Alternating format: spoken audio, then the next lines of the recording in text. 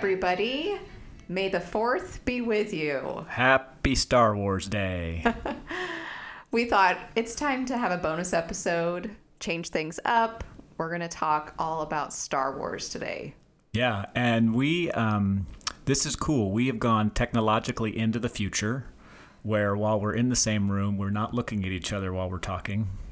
New setup. Yeah. It's just a lot of trial and error with technology and microphones and all the stuff. I feel like that's what the original Star Wars films were.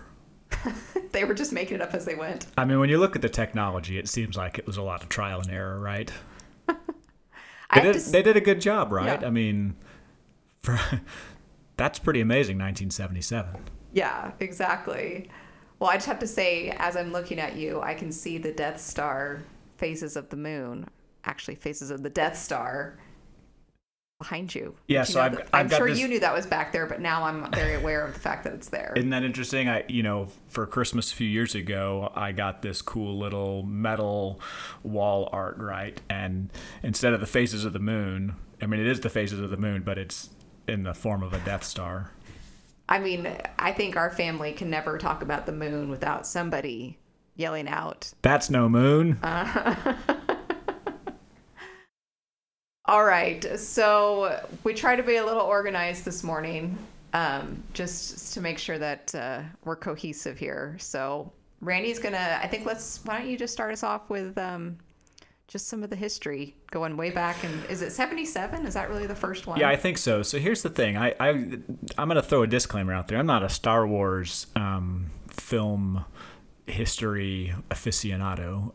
There are people, I have met people in my life that know so much about these films that, to be quite honest, like I'm somewhat intimidated of even giving my opinion on this subject. But I have watched them quite a few times. You're wearing a t-shirt right now. I'm wearing my Star Wars t-shirt today. What's really interesting is it started with George Lucas, who's a filmmaker, and we won't go into a ton of detail here, right? But he had this vision, and interestingly enough, I'm not sure that the movies they made was his vision, right? Because did he write the books though first? I mean, I don't know anything about books. He wrote scripts, right? He had a story. Okay. I don't think George Lucas wrote any books, but he wrote the scripts. He wrote the story, right? It is his story. Yeah. But there's a reason. People ask this, they're like, well, why did they start with episode 4? And the reality is with what Lucas felt like he could make at the time. This is my understanding. And if I'm wrong, again, disclaimer, right? But this is my understanding, is he felt like that was the movies that he could make given the technology, given the ability that he had at the time. And honestly, it was kind of the most interesting part of the story he felt like he could make. And so he did something awesome. And he started with episodes 4, 5, and 6. Actors that are iconic cinema legends at this point, right? Mark Hamill, who, people don't realize, Mark Hamill, obviously most and best known for his role as Luke Skywalker, and he's now reprised it over, lots of different... let's see, 50 years, right? Yeah. Like, we're going on almost 50 years of Star Wars or whatever, but... that's crazy. It is. It is crazy. I always feel like the 70s were like 10 years ago, but it's not, so...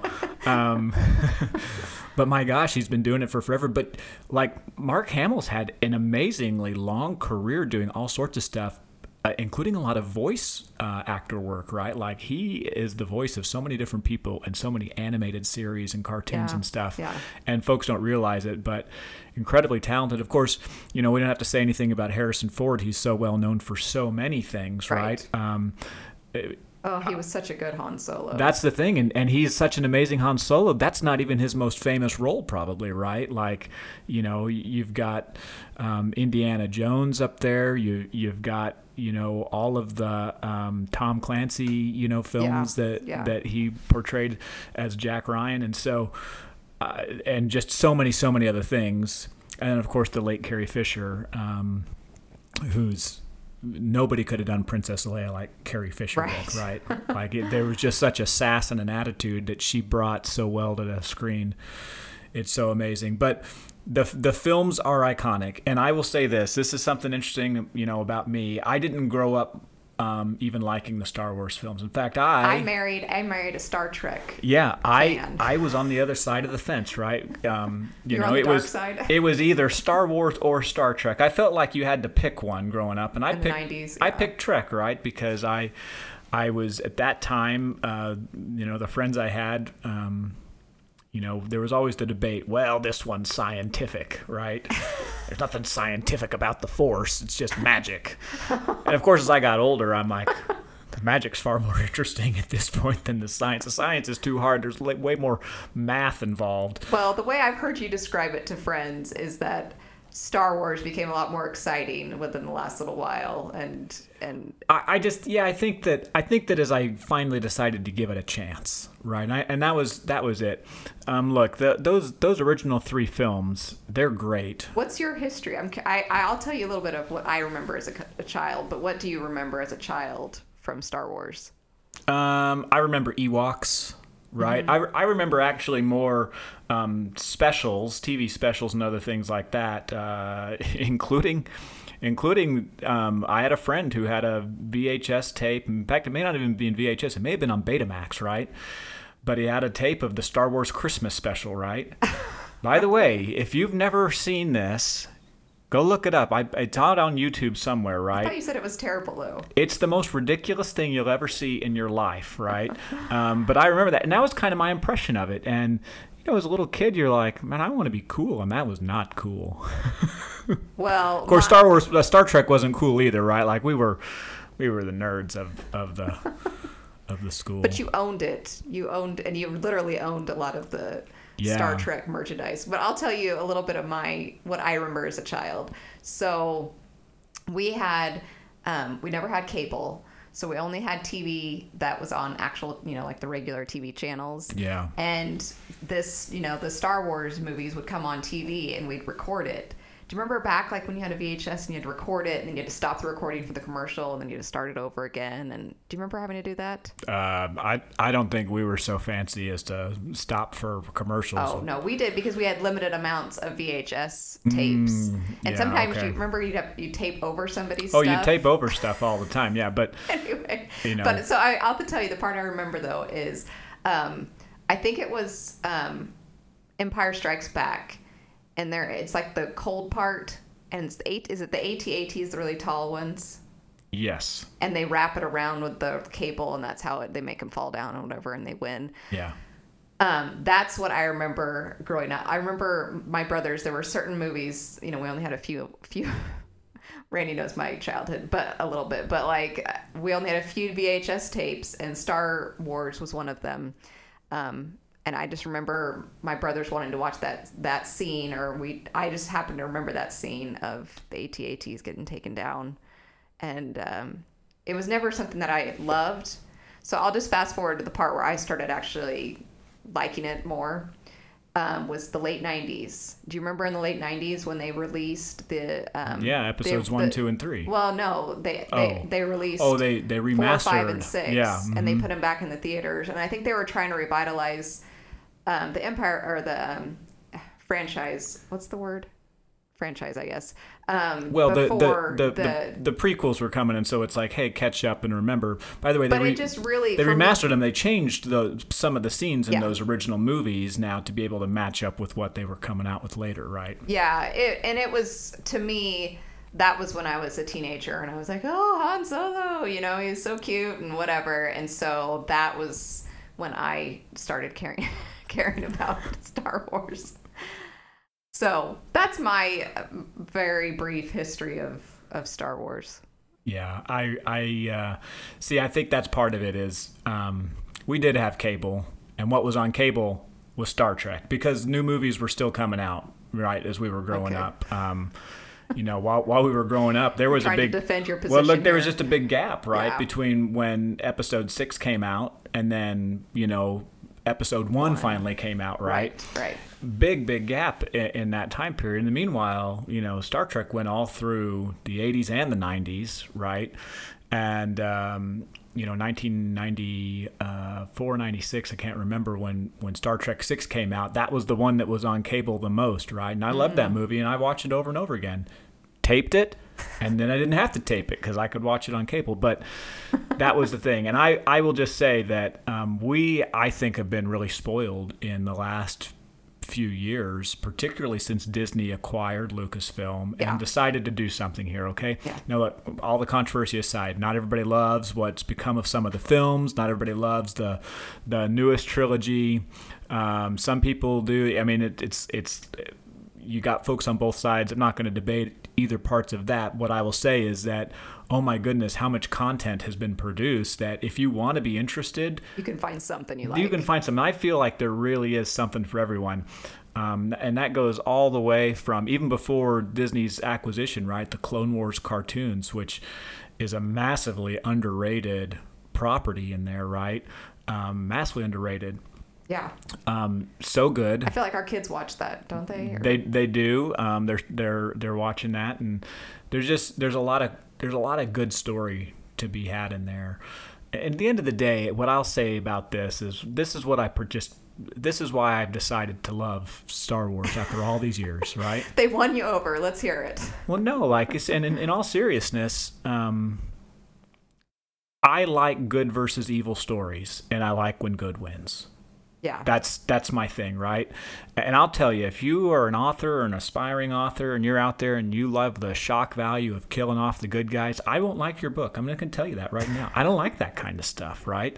I like when good wins, because that's the side that I try in my own personal life to live on, right? And that other stuff, like, meh. So I just feel like that's the root of what we're trying to get at here, right? There is a balance to be had, because there's always one side of the equation or the other. I mean, that's the story of Star Wars, right? It's about balance and figuring out what that balance is, but not giving in to those, baser ambitions that, are on the dark side, right? Like, I don't know. Wow. That was very philosophical. Really, but I like it, and it helps me know my husband, who I've been married to for a while. But there's always more to learn. So that's awesome. I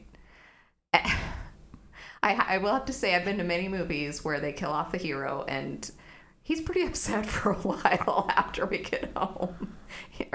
I'm not talking about just a day. Like, it's weeks where he's like, I can't believe they killed the hero. Yeah, like, I just, and then I won't go back and watch that movie again. Yeah, he won't. Oh my goodness. What was it, Dark Knight? Even when they pretend to kill the hero, right? That's I was about to bring that up, right? The Dark Knight Rises, look, I don't like the idea of bankrupt Bruce Wayne, Batman pretend suicide. I didn't like that.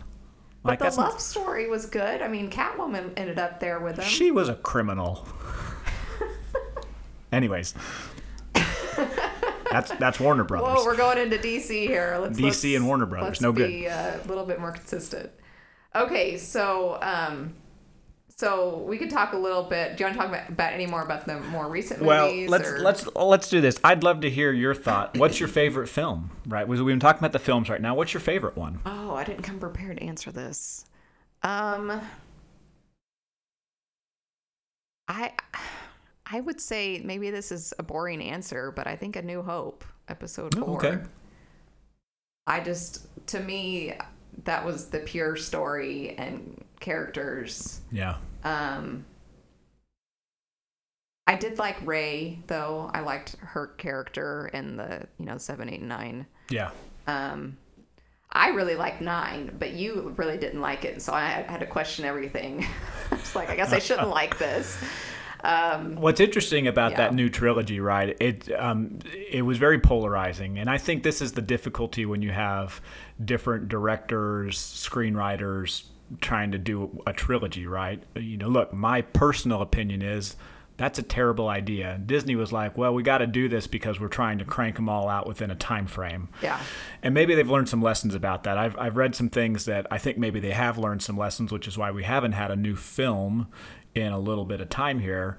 But if you're going to make a trilogy, I think that you got to know where you're going at the end to start with. And the problem is that J.J. Abrams came in 7, told a story that, in my opinion, was essentially the same story as the original. I didn't love that part, right? Yeah. Like, I just felt like, okay, this is Not, This it is wasn't the original fresh. trilogy, Yeah. but bigger, right? Okay, instead of a Death Star, now we have a Death Planet or a Death Moon or whatever it was, right?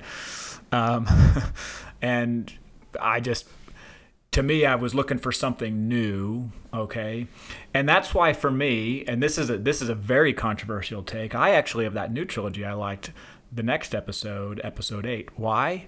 Because it was different, right? It was just different. Is it the best story? Absolutely not. I don't think so, right? But it was very different. And then, of course, episode 9 basically just ignored everything that happened in episode 8. And I think that's why I didn't like it so much, right?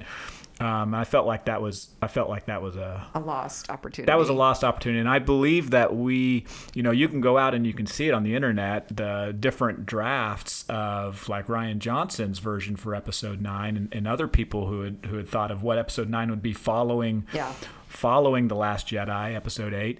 And boy, like there was definitely a lost opportunity. Like I don't think there was any need to bring Palpatine back. I mean, and to me, honestly, Palpatine coming back, it just diminished the importance of everything that happened in that original trilogy. Yeah. Right? Yeah. Like it diminished everything. Not just the original trilogy, but the all 6 of them. The original films, right? Because all 6 of them were leading up to that critical moment when Darth Vader takes off the mask and is once again Anakin, right? Yeah. And he throws his master down the reactor shaft and he blows up and everything blows up and he's made the sacrifice. And then he became one with the Force, right? All those poor little younglings. No, I don't need a Kleenex. Okay. So anyways, that's my thing. Okay, so now that I've gone off on a big tangent, I will say... Well, did you answer that question? No, I didn't. That's what I was going to do. I was going to answer the question. Okay. I think that of... I don't know if this is my absolute favorite, but it's one that I can watch a time and time again. It's Rogue One. Oh, I didn't know those were options. Well, of course they're options. Well, how can you like that one? They all die at the end. Well, that's not consistent. It's not consistent with the philosophy I shared earlier, except for the fact. It is a good movie. Except for the fact that we knew there was a lot of death in getting those Death Star plans out. That's how Episode 4 started, right? Right. And we knew that there was tremendous, tremendous sacrifice to get there. And to kind of see, many years later, the thoughts of, well, what would that have looked like? And what did that sacrifice look like? Oh my gosh, it was so good. Cool things coming up, right? Like, there's going to be a series coming up, the Cassian Andor series that will kind of pick up. It's a prequel to all of this. Like, who's Cassian? Where did he come from? What happened? That looks like it's going to be a lot of fun. I just think that was such a cool and unique way to bridge the story. Yeah, no, it was done cinematically really well. for people, and it was just a good movie. Just to maybe if you didn't know anything about Star Wars, you could just the watch acting it by I itself. thought was really, really good. Yeah. I mean, I thought it was awesome. So I'll just a little bit more about the movies, and we'll talk about the parks because we love the parks. I love the music, right? I mean, the music is epic, but I will say Episode 1. A lot of people hate Episode 1, but that I don't want to sing it, but like the battle with not Kylo Ren. What's the other guy with the red face? Oh, geez. Darth Maul. And when he fights Obi-Wan, Yeah. that music is amazing. Yeah. So, if for nothing else, they made Episode 1. The title of that song is "Duel of the Fates." Oh yes, right? of course. That is. I feel like of everything he's done in his whole career. This is a personal opinion, obviously. Do whatever you want, but I feel like John Williams' scoring of the prequel trilogy was him at the top of his game. Yeah. Like absolute top of his game. Of course, he did Jaws and Jurassic Park and lots of stuff. He did. I mean, some of the most iconic movie scores you'll ever find out there have John Williams attached to it. But I just felt like that prequel trilogy, like he was absolutely at the zenith. Oh, it's so good. I love that. Okay, well, let's talk about Galaxy's Edge. which is at Disneyland in California. And in Orlando, it's at Hollywood Studios. Yep. It's at that park. So, and they're identical, right? I mean, in terms of what's available, I don't know that the layout is exactly the same. We're going to just fast forward, just so you guys know, we're going to talk about some of the food that's available at the parks today. As I'm looking at some of this food, it seems like there are some food stands or some diversity a little bit, but I'm pretty sure like almost everything else is the same. In terms of main attractions, what I mean is I believe they're identical. Yeah. I certainly, I don't know that the layout would be identical because I don't know they have the space for that, right? That's what's so interesting is, Galaxy's Edge, the Black Spire Outpost at Disneyland, like somehow they fit that into Disneyland. Right. It's back by, guys, there wasn't any room there to begin with, Big right? Thunder Mountain. I mean, when you visit Disneyland, the thing, and you compare it particularly to Disney World, and this isn't one's better than the other, right? Yeah. But I'm just saying, like, just raw comparison, right? When you go to Disneyland and you go to Disney World, what is the big difference? Space. Yeah. Like, as they say in Wall-E, there's plenty of space out in space. Well, there's plenty of space in Florida. There's not so much space in California. I'll tell you that much, okay? Because you feel very compacted. And so when they announced that they were going to build it and they were going to build it there at Disneyland, I thought, where? But they did. Yeah. So the last time we went to Disneyland was 2018. And I remember you could see a lot of the construction of it. And I remember it's over by Big Thunder Mountain. There's a way to get to Galaxy's Edge. So, but at Hollywood Studios, though, it connects to Toy Story Land. So I don't know where it feeds out of. I don't know if it's like that Toontown place. I don't know exactly where it feeds out of on the other end, but that was one reason that I sold you on, hey, let's go to Disneyland, because it was the next year in 2019 is when it was Star Wars. Galaxy's Edge was going to open. And I was like, well, let's go before it gets too crowded. And then, of course, we found out that nobody showed up, and we should have just gone when it opened. And we would have had. It did not have a big opening. And I think, didn't people get fired because of that? Well, there were some changes. But the big thing is, when they decided to open it, they only had one marquee attraction, right? And that was the Millennium Falcon Smuggler's Run. Because the other one wasn't ready. And that's because Rise of Resistance was not ready. And again, look, I've never run a theme park, never built a theme park, never done any of that kind of stuff, but I've been to a theme park many times. And so my opinion, for whatever it's worth, is, there's lessons learned. Oh yeah. Well, and I think looking back, so we'll fast forward. So it opened in, I think, like August 2019, 19. Sorry. And then I went on a trip with friends in November of 19. And so by the time we got to that part of the park, it was dark and late. So it made it very, very cool experience for me, because I purposely try not to research on something new. Like, I want to just experience it. So I went and I totally got lost, which I thought was cool, that it was so big and complex that I kind of went in circles, didn't know where I was at. And back in this is pre-pandemic, which glad I went on that trip, but the stormtroopers were out harassing me, and I got harassed by a storm. They wanted my ID. And so it was a really cool experience. We did Millennium Falcon, but like you said, Rise wasn't open. But a few weeks later, when you went with friends, tell us about your experience. So you had experienced that part of the park and came back. You're just like, wow, like, it's gonna blow your mind. I remember you just telling me, I was like, you're not remotely prepared for what you're gonna see there. And I remember when I got there the first time, me and a couple buddies went. It was our annual guys trip, which we do try and do every year. Just the group of us go. Star Wars geeks. Nothing weirder than that. Just a bunch of single, middle-aged dudes roaming around Disney. Not single. You're all married. Well, we look single. I mean, there's nobody with us, right? That's what I mean. Gotcha. Anyways, we got to experience Rise of the Resistance the first week it opened, right?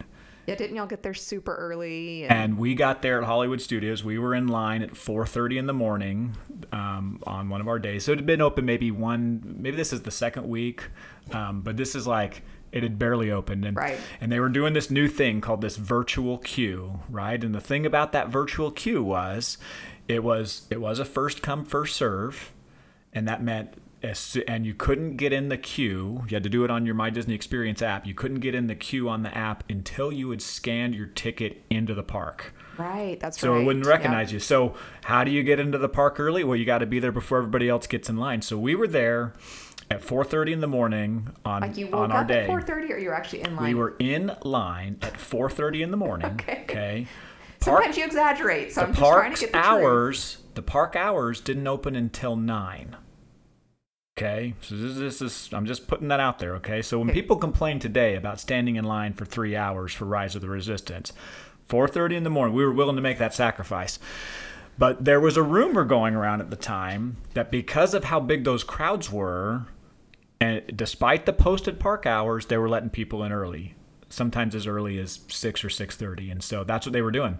So we were there at 4:30. We waited in line for a couple of hours, right? And about 6 o'clock, they started letting people through. 6? Wow. 6 o'clock, they started letting people through. Okay. And we got in there, and we got our boarding group, and we were group 21. Like, it's like winning the lottery. Okay, at that time, it was just the three of us, and then you had to wait, and the app would tell you when it was time for your group to go. And once it was time for your group, you had an hour to go and get in line. I really did like that system. I did too. They did a lot of tweaks to it where later on they took away the first come, first serve, and they made it a lottery, right? Yeah. Which meant that you could be there at 4:30 in the morning, and you could be the very first one through the gate, and you could get boarding group 100, right? Then later on, they even took it away where you didn't have to be at the park. If you were a resort guest, you could do it, and you could actually do it on your app starting at 7 o'clock in the morning, right? And so then the new trick was, we learned that if you download an atomic clock, there's an app out there, an atomic clock app, right? Download the atomic clock. The second that thing hits 00 at 7 o'clock, you hit the refresh, go through, you could do it, you got it. And that never failed us. But they made a lot of tweaks. Now the virtual queue is gone. The virtual queue replaced with individual Lightning Lane selections on Genie Plus, and then there's a 3-hour standby line. So, but it was so cool. It was so cool. So just from my end of things, I remember calling you to just say how's it going or whatever, and you had just gotten off Rise of Resistance, and I remember like you're never speechless, honey. Let's just be honest. And you're like, I don't even know what just happened. Like that was what I remember you saying. Like, I don't even know what just happened. Yeah. I was actually looking through my pictures this morning because I just posted happy. I posted May the 4th be with you this morning. I was looking through some of my old pictures, and I came across actually the pictures and photos and videos I took of my first journey through that queue. Now I will say the one downside to that original virtual queue was you actually didn't get to spend much time in the real queue, right? Which is so incredibly detailed. Yeah. But I just remember going through. It was one of the very first times I had ever done basically a video and recorded myself talking on a video and sent it out to people. Like, I was so excited about what was going on. It was so cool that I did that. And I did. I got off the ride, and me and my buddies, we looked at each other, and we were just like, what the heck just happened? Because if I were to summarize the Rise of the Resistance experience, I would summarize it by saying this. Imagine the best part of every thrill attraction that has ever been created. Put it all together in one. Add a story. Have it take 20 minutes. And that's what the Rise of the Resistance is. Right. I mean, that was incredible. Yeah. It was awesome. It was one of those where he had done it before me, and you're like, did he just over talk it? Was he just geeked out? And then you go on it and you're like, okay, no, that wasn't an exaggeration. And even people that do Flight of Passage or, stuff like that, you always get off and you're like, that was worth the wait, because it is usually a long wait there.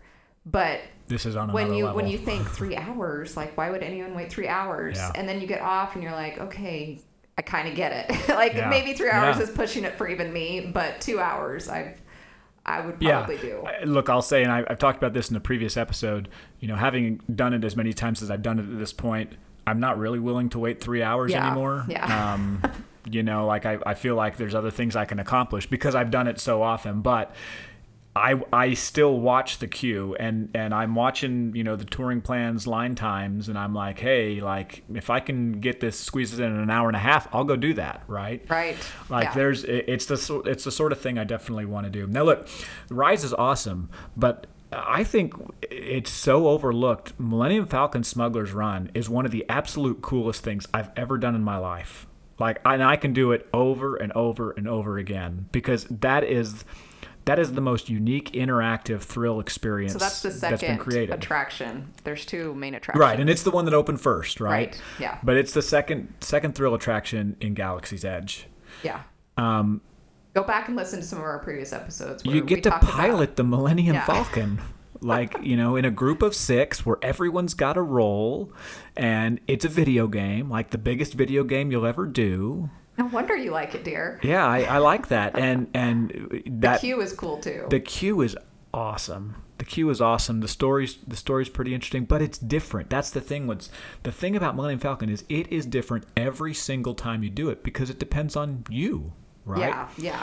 It depends primarily on who's crew. piloting. Yeah. Depends a little bit on who the gunners are, right? A very small fraction on the engineers, but like you can do some cool things, and there's even some hidden modes in there. Chewbacca mode, right? Go look it up. Yeah. that So was cool. fun. That was so much fun when we unlocked Chewie mode. Okay, so I'm doing a little timeline here. We talked about our childhood, and we talked about the movies, and we talked about when Galaxy's Edge opened. So 2020, right? Everything shut down. So things shut down for a while, but I think was it maybe, and I didn't look this up, but I feel like The Mandalorian was really big during the pandemic. Yeah, so this is like the first live-action TV series, right? Right. The Mandalorian was the first live-action Star Wars TV series, right? Where they, you know, holy cow! I to this day still I remember watching that first episode and thinking to myself, oh my goodness. Well, you're like, you watched it before me, and you're like, I really have no idea what's going on when we first watched it. Yeah. That first episode. But then, like, obviously the Baby Yoda, you know, which is what he became known as before he was given a name in the second season, just you know, got crazy merchandise everywhere. I don't think they anticipated how much people would love that character. And he was called the Child. And I have to say that I am sporting a Grogu, but for me he was the Child, or Baby Yoda t-shirt. And then I've got the cup, and I remember I got the cup. Sometimes things are more cool when there's like a ton of them and it's on display, but this one's actually still cool at home. But it was when you'd come off of Space Mountain, Yeah. and they, of course, like any good ride, it feeds you into the gift shop, right? And so the ride, you know, right when you get into the gift shop, there was this whole giant display of these nice Turbis cups, metal cups with the Child on it. And so, you know, it's just the little things in life, but I love my Baby Yoda cup, and so that kind of helped us through the pandemic until we could get back. And so our family actually went back to the parks pretty early. We went in July of 2020, and that was when I first did Rise of the Resistance. And they had like, look, when we were talking about early, like they just reopened. Yeah, like within a few weeks. Like we were among the first of the first, and we course, knew we had that to wear because masks. nobody else was there, Yeah, right? we were wearing masks outdoors in July. But anyway, so tell them.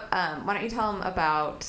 So we did Droid Depot, and then we did a modified version of, is it Sabi's Workshop? Is that what it's called? Yeah, so you know, there's two actual interactive merchandise experiences that exist in Galaxy's Edge, right? One of them is the Droid Depot. You can go and build your own custom astromech, right? And you can either build a BB unit, right, like which is the little round rolling guy that you see in the newer trilogy, or you Right. can build an R2 unit, right, that we all know so well from the original, from the yeah. original movies, and it's custom. So you're standing in this room, and there's a conveyor belt that's so going by. cute. It's really cool, a conveyor belt, and you got to pick out the different parts to assemble your astromech. Yeah. And by the way, they're fully functional. Like they were, like not fully functional, like they don't fly a spaceship, okay? But they're fully functional, as in like they'll move around, they'll interact with you, they'll do some cool stuff. Man, if they could fly a spaceship, though, that would be cool. Well, Elon would have hired them by now. Oh, okay. But it's just such a cool experience because of how much you can customize it and take it home. And so And just a little perk for DVC members, you get 20% off merchandise. I think even then, like it was almost 30%. They were trying to get people in the park so badly. So we got a nice discount. And I'll say that that's a cool one because there are some places where actually you don't get a DVC discount, right? So for instance, if you want to go buy one of the I think the lightsabers are not. If you want to get a Banshee in Pandora, like there's no discount for that because that's actually a third party that sells it. Oh, yeah. And I don't know that you get one on the lightsabers. I can't remember, but anyways, the Droid Depot is one of those experiences, and you get to build it. And I just think it's really cool that you get to, bring it to life and do stuff. Now, and that one's pretty easy to find. So it if is you want to pretty find easy the to Droid find. Depot, our teenager had to tell us where the next one was because we were like, where are we supposed to go? But Savi's workshop, right, where you build your own lightsaber, that is hidden. So with the storyline, why would it be hidden? Just because Jedi are... Well, I just don't think that, we don't say, hey, lightsabers here, like, in as the lore goes, building a lightsaber is actually part of your passage from Padawan to Jedi, right? Okay. Like it's one of the things you do. You've actually got to go and you have to harvest your own kyber crystal, for instance, right? Typically on the planet Ilum. See, I know a few things, but the thing is, Jedi do that, on their own. And so there's not like a store for it, like there might be for an astromech store. Like that kind of makes sense. But you go to the workshop and you did it. When we went the first time, there was no build your own custom saber. Like that was not something that they had going on. A couple reasons for it. One, and you can talk about it in a second because you've done it with one of our sons, but that's an experience in and of itself. Actually building your custom saber, there's a ceremony that goes with it. Okay. Back then at that point, we were some of the first people back in the parks at the time. Cast members were scarce. Right. Also keep in mind that Disney employs a lot of cast members from other countries as part of the college program, part of the exchange program and stuff like that. None of those people were available at the time. Right. In fact, some of them still aren't available, right? They can't even come over here because of the ongoing pandemic. And so, being short on staff, would reduce it. And then, of course, they were trying to keep some distance. But what you could do was they said, hey, we have a number of different sabers that are replicas of sabers that belong to specific characters. Right, and you could just pick you could pick them out and you could put them together and stuff. And that was really cool. And so that's what three of our sons did because we went and it was their birthdays time, right? So right, that's true. That's how it kind of coincided, and those were all birthday presents because they're very expensive, by the way. But that was a neat experience. Yeah, and so later I had taken the three birthday age kids just picked out pre-made ones basically. But then I took our oldest on his 15th birthday, and at that point, first of all, this is one of those that you have to snag up a reservation. Get a reservation. It's not like you can just walk up and do it. Usually, you have to reserve it ahead of time.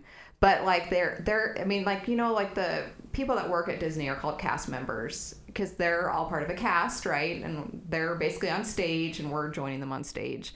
Well, like this is literally an actor, like an actual cast member that runs Savi's. It's in his Savi's workshop, right? Yeah. Mm-hmm. Yeah. And he was just dramatic and just made this like a really, it's almost like a spiritual experience, I believe, for the Jedi to get a saber and stuff. So anyway, and there was music and lighting and like it's a small group and kind of a, it's supposed to be a exclusive place. So anyway, I would definitely recommend doing that if you have a diehard one. I mean, you can buy like the plastic lightsabers throughout the park, like the kind that collapse, in on itself and stuff. And those are fun, but those are just some things we wanted to point out. These are legit. This is honestly, this is prop replica quality, really, really neat. Yeah. Should we talk about food? Are you ready? I think we should talk about some food, because let's talk specifically about what happens on May 4th at the parks. Well, it is actual day, like it's a day for them, right? This is a celebration, just like any of the other holidays are. And so they do some different stuff on May 4th at the parks. By the way, we've never been, because it's actually really hard to get in. Like this is a capacity day for both Disneyland and Disney World. Yeah. And so it's called Black Spire Day, because that's the name of the outpost, right? It's Black Spire. Okay. But I got this article on the Disney Parks blog. It's a foodie's guide to May the 4th.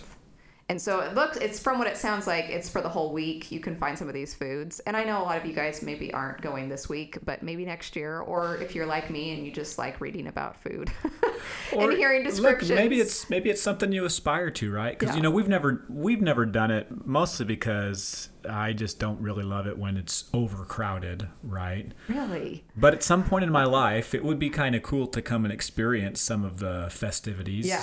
So it's one of those things like, well, maybe I got to do it once. And so maybe this is a little preview from a food perspective of something you can look forward to.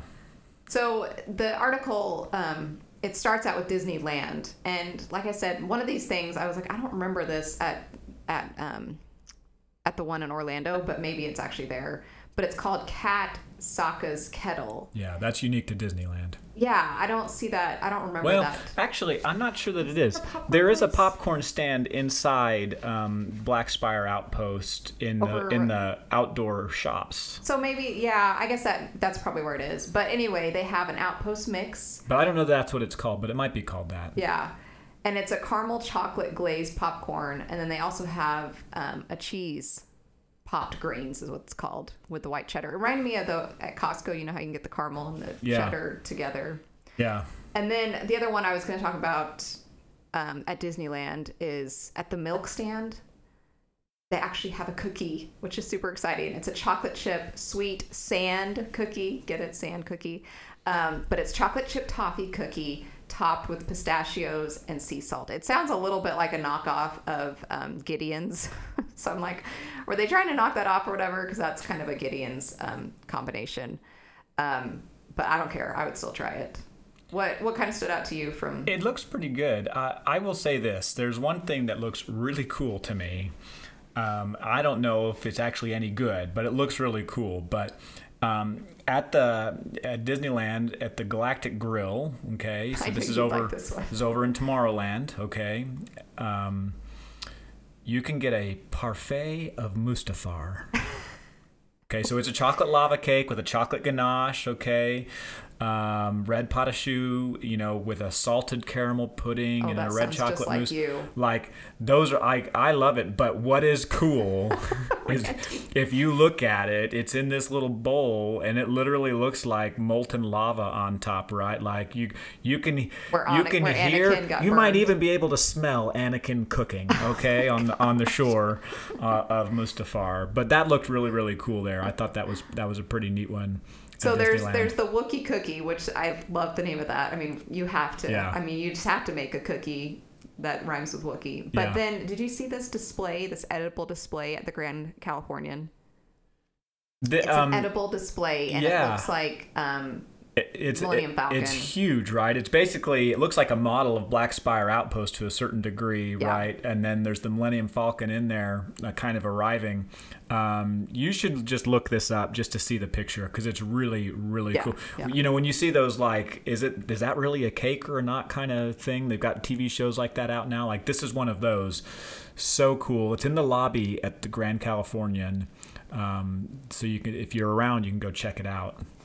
So at Disneyland, like in their Downtown Disney, they still call it that. It used to be called that in Orlando too, but at Downtown Disney, there happens to be a place called Kayla's Cake. Yep. I mean, hello, that's awesome. But she has a Galaxy Caramel Macaron, and it looks so cute. It says, satisfy 2 cravings at once with sea salt caramel and white chocolate ganache. But the macaron itself looks like metallic, like galaxy looking. Yeah, kind of looks So like cool. a nebula or something, right? I would definitely eat that. It's pretty cool. And then one of the things going on too is at Disneyland they do a thing called After Dark. It's a Star Wars night. Yes, this sounds And cool. so there's some really cool treats out there, right? But some of them look good. You know, you've got traditional things like a hot dog, but it's called a snack dog. But They there's can like charge more. there's a purple saber funnel cake, right? That's at the Stage Door Cafe. If you wanna. You can get the dark stuff, right? Which It looks like gray stuff. Looks like gray stuff, Yeah. but there's Darth Vader's head on the top, right? And he's holding his red lightsaber. Or you can even get some lightsaber-inspired cannelloni, right? That's really neat. Ooh, this is making me hungry. Okay, Yeah. so to me, My it's- stomach actually literally just rumbled as Okay. I'm looking at some of this. the mic might have picked it up. So at Hollywood Studios in Orlando. So on the other side of the country, Yeah, and I think that some of these are at both places, but they just kind of highlighted different ones. But these churros they put them in like a box that looks like a lightsaber handle. that is but the coolest churro- looking churro I've ever But seen. the churro there's one that's bright red and one that's blue, and so it actually looks like a lightsaber. It would be kind of hard to eat. You're like, oh, I don't want to eat it, but just take a picture and then I would still So eat that it. one's a little unique. It's only available today and tomorrow, May 4th and May 5th. I wonder how right? big the lines are going to But be. it's at all of the churro carts, and there's only like 3 of them, so good luck. The lines will probably be long, but it looks really cool. And then, okay, I totally messed up. Oh my gosh, I keep wanting to call him Mace Windu, but what's the bad guy? It's Darth Maul. Darth Maul. I don't know why that name just keeps going out of my brain. But Darth Maul, there is is that the Yep. it has raspberry mousse. Yep. And it's in a dome shape. um, And then it's got these slivered almonds Milk chocolate mousse dome, right? Yeah. With the raspberry mousse filling. and it's on a shortbread cookie, but at the top it has the almonds coming out that looks like the little Yeah, spikes and that come out of it's his head. marbled like the paint on his face, right? That's really cool. So I actually, we mentioned the Wookiee cookie at Disneyland earlier. The Wookiee cookie available over in Florida, actually, and that's at It is Backlot different. Express. It's different. This is more my kind of one. The other one had sprinkles on it. It looked really cool. It had sprinkles, but this one, Are you going to be like Romy from my spring baking? Look, this is like an oatmeal cream pie. I love oatmeal cream pie. It's 2 oatmeal cookies with a vanilla cream filling, and then of course you've got Chewy's sash. It's a little chocolate ganache on the top. That might be one that I would be like, oh, get some and I'll take a bite. And you're going to Yeah. be like, no, I'm not. I'm gonna. not sharing that. Maybe you should get your own, dear. Like, So at the milk stand, they have these cool Boo Boo Wamba Family Farms cup. I don't know the reference of that one. Are you down at the milk stand part? I am, but I don't know what it means either. I just know they're cool looking cups with one's got a bantha on it, and the other's got some funny looking nosy guy. I don't know. I don't know what that is, but they're cool collector's cups, And it's which kind you of don't fun. normally get. It is kind of an expensive. Blue milk is kind of expensive, so if you can take the cup home, I think that probably helps a little. Yeah. Now I will say this. So the popcorn stands, and again, this is one that's only available today and tomorrow, the 4th and the 5th. But this Interstellar sweet and crunchy popcorn. That sounds so Oh good. my gosh. Caramel popcorn, cookies and cream pieces, and then some sweet and spicy pecans. Like you get all of the stuff in there. Oh. It looks so good. I could totally get that and go now that Indiana Jones is back. Like just go and snack on that during Indiana Jones. Yeah. Okay, this one makes me so happy. So this is in Disney Springs at Amorette's. That's the place that we did the cake decorating experience. But they have lightsaber eclairs, and they are so adorable. I have to say that one of them, though, has blue matcha. Yeah, that, We watch so many baking things, or Randy will watch them with me, and That's anytime the- someone uses matcha, It's the Obi-Wan one, right? And they that messed it up. That makes me sad because he's my favorite character, and oh my gosh, like why did tastes you like put the grass. grossest stuff in there? Anyways, but the other ones, like right up my alley. You got Mace Windu, berry cherry. Oh, yeah. Master Yoda, pistachio. Makes sense. He's a green guy. Rey has passion pineapple because she's got a yellow saber at the end, right? Vader's red saber, right? Which is mousse flavored with, check this out, cayenne pepper and cinnamon. Oh, I don't know about that. Oh, that sounds spicy. And then you've got Obi-Wan's blue matcha. Poor Obi-Wan. They could have come up with something else, maybe blue raspberry. Everyone loves that. Actually, raspberry and eclair would be very delicious. Yeah, it would be. Okay, so here's the very last one, and this one makes me very excited. So this is at the Polynesian, and it's only available today, but it's the Millennium Falcon Star Wars Soft Serve Sundae. That's a lot of words. But basically, it's gray vanilla soft serve, and then they put chocolate cookie crumbles, chocolate drizzle, white chocolate pearl stars. Those are always so yummy and unexpected. It looks like it should not taste good, but it does. And then there's the brownie asteroid pieces with stardust sprinkles and a Millennium Falcon chocolate accent piece. So I just like right now, I wish that we could like go through a portal and be at the Polynesian by the pool having this sundae because it actually sounds good. Sometimes they look good but don't taste good. I think this one that sounds good, right? There's no weird flavors in there, right? There's no so they made traditional flavors that you would normally love, and then they like made it look cool. Right. So that's so neat. Wow, this has been a lot of fun. I know. This is really geeking me out. I think this is one of those goals. We got to get to the park on May the 4th. I think we need to put that on the calendar. We need to do it. I don't know whether we go to California or Florida, honestly, but we should do one of them for sure. And, you know, you guys should look it up. I think there's some stuff here that's just so unique about being there with the celebration. I feel like watching a movie, even though I don't have time to watch a movie. Like, I just want to be like, I want to go to a galaxy far, far away. Oh my goodness. Well, I hope you guys enjoyed our Whistle While You Work bonus episode. Let us know what you love about Star Wars, and may the 4th be with you. Always. Bye. Bye.